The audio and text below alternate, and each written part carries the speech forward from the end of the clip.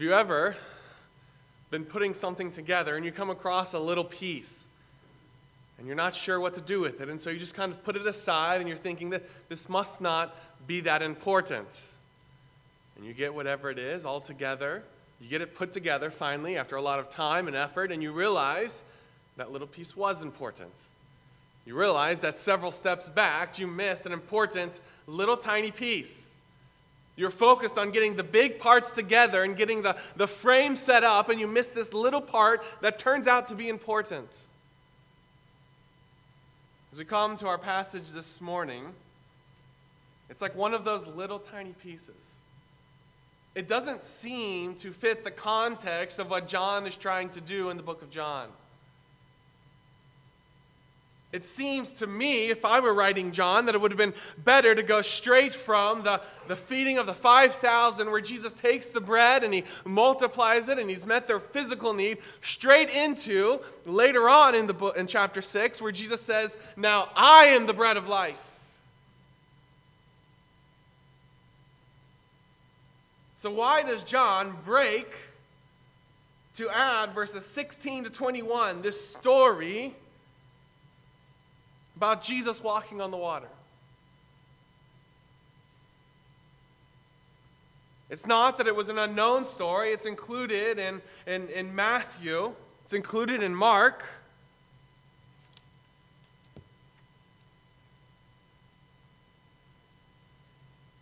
It's not necessarily that John had to connect, how did they get from here to here? Because last week, as we moved from John 5 into John 6, he skipped over a year. Why does John include these verses? And I think as we come to this passage, it will become very clear. Because this helps us to see that Jesus truly is the Son of God. It's an encouragement. It's the grace of God to his disciples, as we'll see. Proclaims that this is the Lord who has power not just over sickness, not just over bread, but over the winds and the waves. Power over nature itself. As we work our way through this passage this morning, we'll see the storm, the struggle, and the Savior.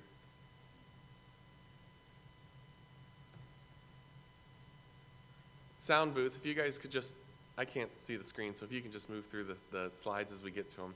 But the first thing we see here is the storm, verses 16 to 18. So as you come out of verse 15, we'll start in verse 15. 15 kind of sets the scene. Therefore, when Jesus perceived that they were about to come to take him to force to make him king, so this is at the end of the feeding of the 5,000, really the probably 20,000 as we saw last week. This crowd has been stirred up now. They're going to come and they're going to force him. They're going to take him by force and make him to be king. And so he departs again to the mountain by himself. I don't know if you caught that last week. The end of verse 15, he departs by himself. And so then you're thinking, well, where are the disciples? Well, verse 16 steps in and tells us.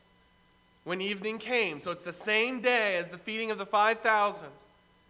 It's the evening of that day, and his disciples went down to the sea. So Jesus is alone. He's off. He's in the mountains by himself. Mark 6:46 tells us that Jesus went away to pray. He has purposefully separated himself from the crowd. He's purposely separated himself from his disciples. He's purposefully gotten alone to spend time with his Father in prayer. Notice that it was a priority to Jesus. He made it a priority. He purposefully separated himself. He didn't just, well, as the opportunity comes, I will pray. No, he stepped away on purpose. He made time. It was a priority for him. So then the question is, well, why does Jesus send his disciples away? Why not include them? Why not let them see him praying? Like he does in the Garden of Gethsemane, where he takes them with him a little ways, and he goes a little further, but they can see what's going on. How important this is to Jesus. This is a great teaching opportunity. Matthew 14:22 tells us, but he makes them go away as he dismisses the crowd. Why does he do this? As Todd was reading earlier in Mark 4, his disciples are still understanding who Jesus is. They're still understanding everything that is going on. They're picking up bits and pieces as he's teaching him and as he's doing these miracles. And in Mark 4, before Jesus comes to this point, the feeding of the 5,000 and the walking on the water, in Mark 4, in Matthew, it's chapter 8, and then chapter 14 is the walking on the water, the feeding of the 5,000. So Jesus calming the storm happens before this. And at that point, we see them saying, who is this man? They're still grasping this. They're still coming to understand. It's very possible that as the crowd is worked into a frenzy here, as they want to take Jesus and to make him king, the disciples are getting excited with them. Finally, it's time. The kingdom has come. They're getting excited. They want to see Jesus become king. And we, his disciples, will be his right-hand men. This is going to be great.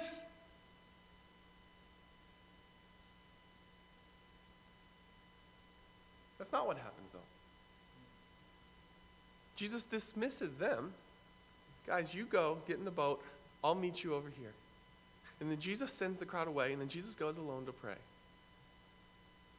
Put yourselves in the shoes of the disciple at this moment. They must have had doubts. They must have been struggling at this moment. Jesus, we know who you are. We've seen these miracles. We've seen what you've done. This is a great opportunity. You have a crowd of 20,000 people ready to make you king. This is the opportunity. The kingdom has come. What are you doing? Have we been wrong all along? Are you not who we think you are?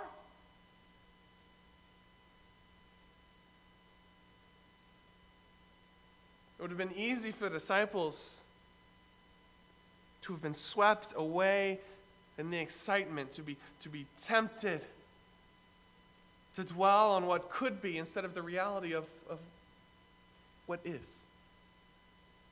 This is what I'm doing here.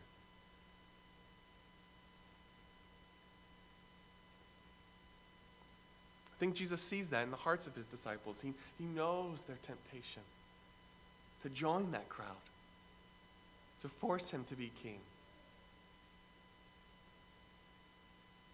And so he sends them away in the boat. He gets alone. He spends time in prayer. What we'll see as we work our way through this chapter is that really these verses, it's the grace of God to his disciples. They've witnessed this miracle, the feeding of the 5,000. They've seen Jesus dismiss the crowd. That had to be disappointing. But in just a few verses, they'll see Jesus walking on water. And in that, he's reassuring them, I am who you think I am, who you know I am. But that's not the way to do it. Follow me. Listen to me. Obey me. So Jesus has separated his disciples. He's gone away to the mountains to pray. They got into the boat and went over the sea toward Capernaum. Jesus had sent them on. They were expected to meet Jesus later. Here we see the setting. It was already dark, and Jesus had not yet come to them. And the sea arose because a great storm was blowing. It's oftentimes in the book of John that we see light and darkness are themes. And I think there's a little bit of play on this. I wouldn't read too much into it, but the fact that Jesus is gone, and John states it's dark. The absence of Jesus, the light of the world, the darkness of sin. But it is dark. The disciples are on the sea, and there's a storm that has arose. It is dark and stormy. It's the good beginning to a scary story. It was a dark and stormy night. The sea arose. The waves were huge. This was a normal thing for the Sea of Galilee, which is the lowest point on earth, on land. And the contrast between the low sea and the high mountains beside it as the air rushes down causes these storms to rise up. This wouldn't have been terribly unusual for these fishermen, these men who grew up in this area. They knew this. But it didn't make the storm any easier, right? Many of us are, well, we're all in Iowa, but many of us grew up here, right? There's snow each winter. That doesn't make it any easier, but we've learned to deal with it. It's a part of life.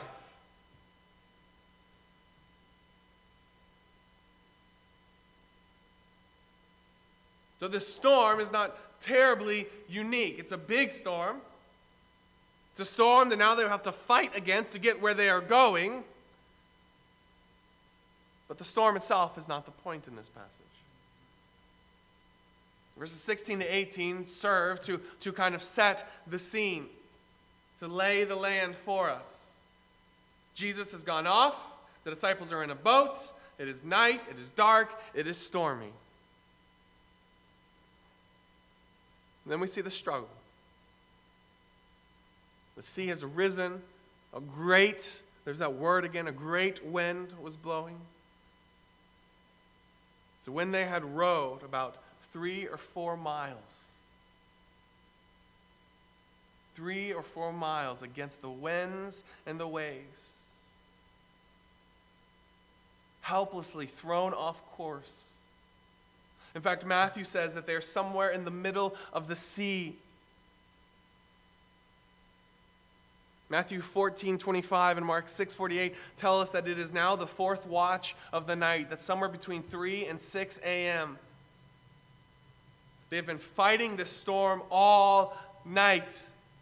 What had originally started as a quick trip from this point to this point has turned into a storm and turned into an all-night battle that has thrown them off course. They did not plan for this. In fact, imagine how exhausted they must be. They have just spent all day with Jesus as he taught a crowd of over 20,000 people. In fact, they didn't just sit and watch. They were actively involved in giving food to every single one of those people. They had to be exhausted by the time they climbed into this boat. They were looking forward to get to Capernaum to be able to rest. And then the storm comes up. And instead of resting, now they have been fighting this storm all night long.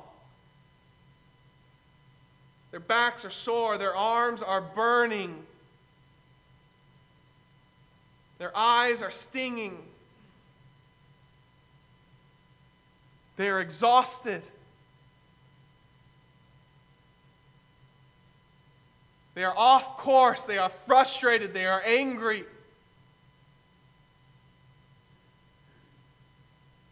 And then it goes on. It says they saw Jesus walking on the sea, drawing near the boat.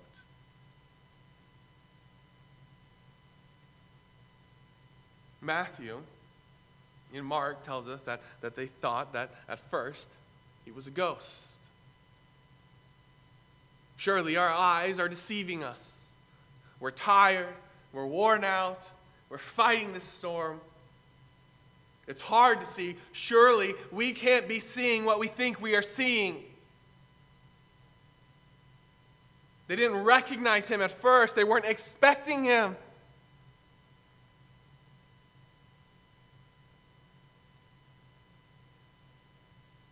Matthew 14:26 and Mark 6:49.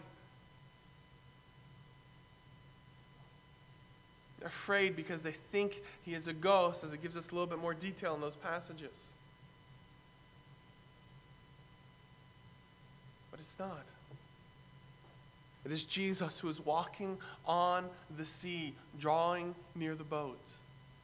Now for us, that's a story that we've heard our whole lives if you've grown up in church. But don't let that take away the awe of what is happening here. Jesus is walking on the sea in the middle of a storm.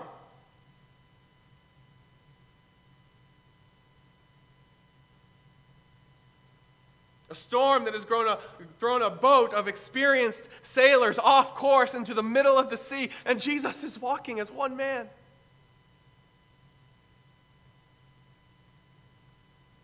Drawing near the boat, he's coming to them. Again, that tells us something of the grace of God here. Jesus knew exactly where they were. The Sea of Galilee is 64 square miles. It's the size of Washington, D.C. And yet Jesus knew where they were. Jesus came to them. He was drawing near them.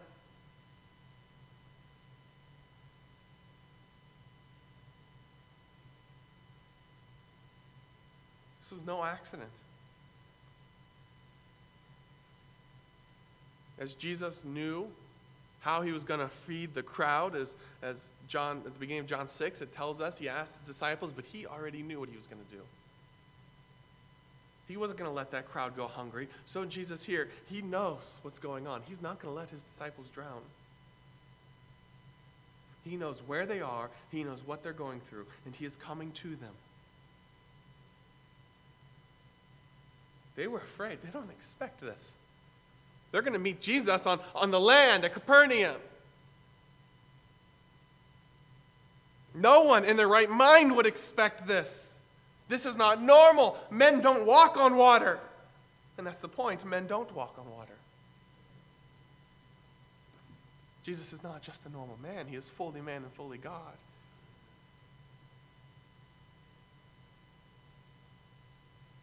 As he's drawing near them, he says to them, "It is I. Do not be afraid." It's I. It is me.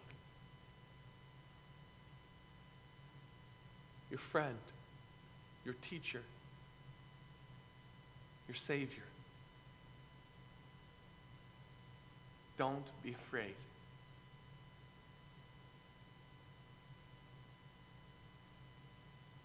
I think there's probably double meaning to that don't be afraid. Don't be afraid of me. I'm coming in peace. And don't be afraid of the storm around you because I am here. Because I am the Lord of the wind and the waves, and I am here.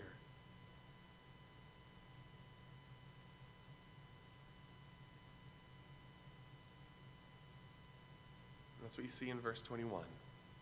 You've seen the storm, the struggle, and now we see the Savior. They hear him, they listen, and then they accept him. They willingly received him into the boat. Their eyes cannot believe what they see, but their hearts do. And they receive him.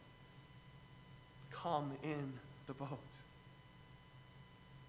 In fact, Matthew 14 records Peter's reaction, where not only does he take comfort in the fact, okay, good, Jesus is here, but he jumps out and he says, Jesus, let me come to you. Let me walk on the water. He takes action. He jumps into the sea to walk to Jesus. We know the rest of that story. He then takes his eyes off of Jesus and gets distracted by the waves, and he starts to sink. And Jesus pulls him up and says, "O ye of little faith." Which really makes me feel bad, because I don't know that I would have had the faith to jump in the water to begin with.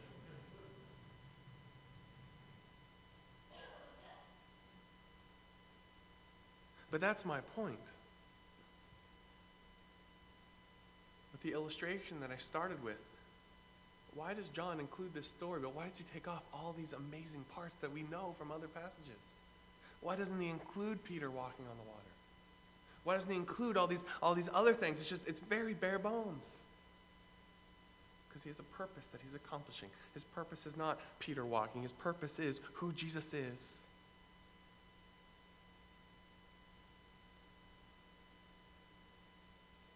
They willingly received him. They trusted him. They found peace in him.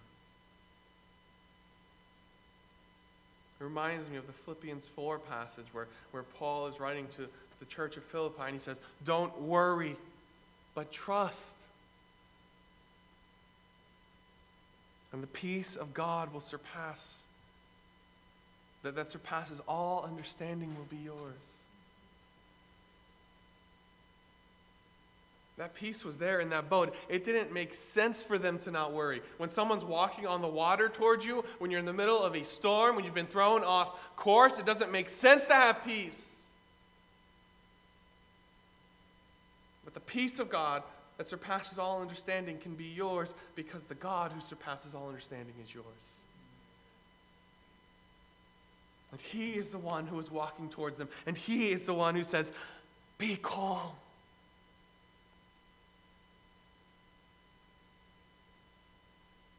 Really, there's two miracles here. There's the miracle of Jesus walking on the water, and then there's the miracle that comes here at the end of verse 21. And immediately the boat was at the land where they were going. We know from Matthew that they had been in the middle of the lake. They had been thrown off course, and yet when Jesus gets there, they are immediately where they were going. Jesus transports them supernaturally and safely to the destination where they were getting. That's not how they planned to get there. But Jesus knew what he was doing all along. And even though they didn't get there how they planned, they got there how God planned, they got there. They got there safely.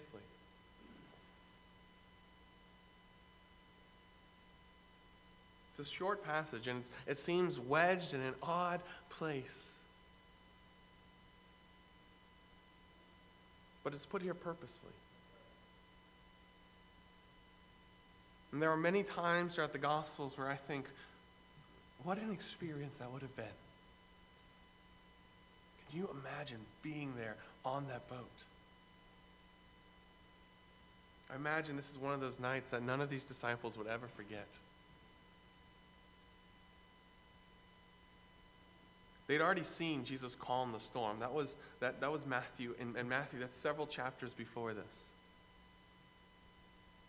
They'd seen Jesus calm the storm. And they had wondered aloud, who is this that has power over the sea, over nature, over the winds and the waves? Who is this man? And I think that this is included here because it's the grace of God. Jesus is reminding his disciples, I am still the one who has power over the wind and waves. I am the Messiah. I am the Son of God. My kingdom will come, but the time's not right now. I'm not to be forced by these crowds. I will reign.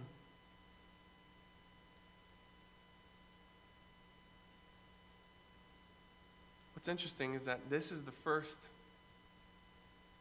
miracle in John that we've come across where it specifically deals with the disciples. We've seen with Nathanael where Jesus knew where he was. It's one thing to see the power of God, right? They've witnessed. They've heard John the Baptist. They were there at Jesus' baptism. They watched the miracle at the wedding in Cana. They heard Jesus' interaction with the official in Galilee as his son was healed 20 miles away. They saw Jesus' work in Samaria. They saw the lame man walk in Jerusalem. They passed out food to 5,000 people. They had front row seats to all these miracles. And yet it's something entirely different and more personal when you are the one in the boat, when you are the one being tossed and turned, when your muscles are the ones that are burning. And Jesus shows up.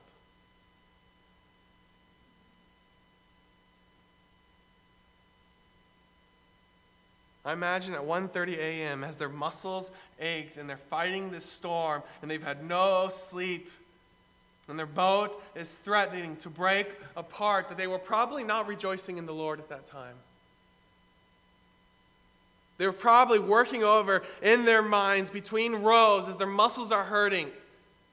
What is Jesus doing? Where is he? Why isn't he here? Why didn't he accept the worship of those people? But Jesus knew. He knew exactly where they were. He knew exactly what they were going through.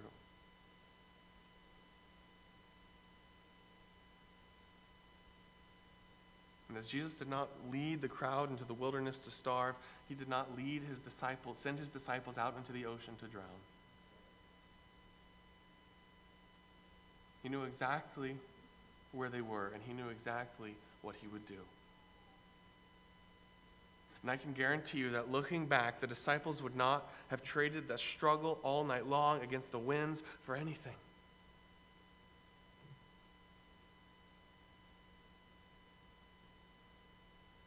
Because they got to see Jesus' power on display.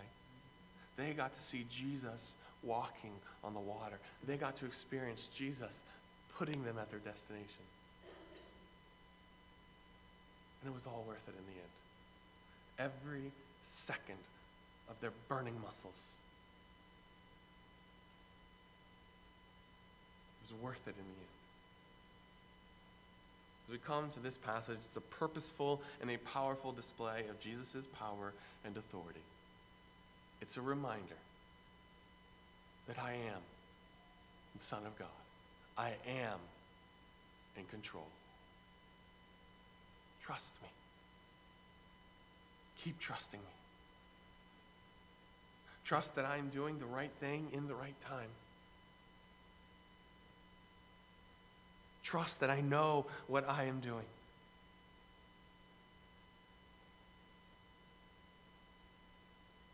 You notice that the disciples respond rightly to Jesus.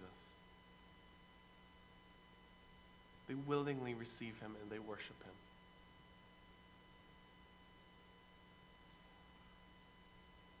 They're willing to set aside their expectations and to learn from Jesus.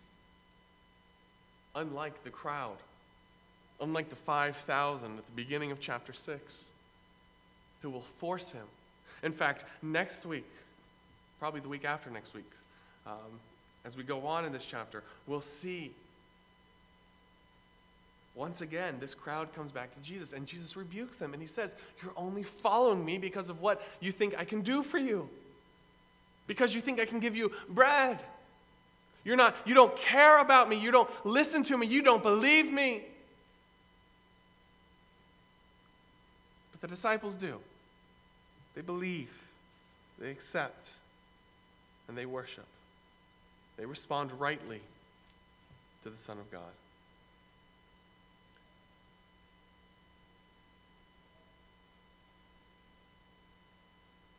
John 6, verses 16 to 21 is put in here to remind us of who Jesus is. We've seen these great miracles. We've been reminded time and time again, and yet there's something more personal about these verses.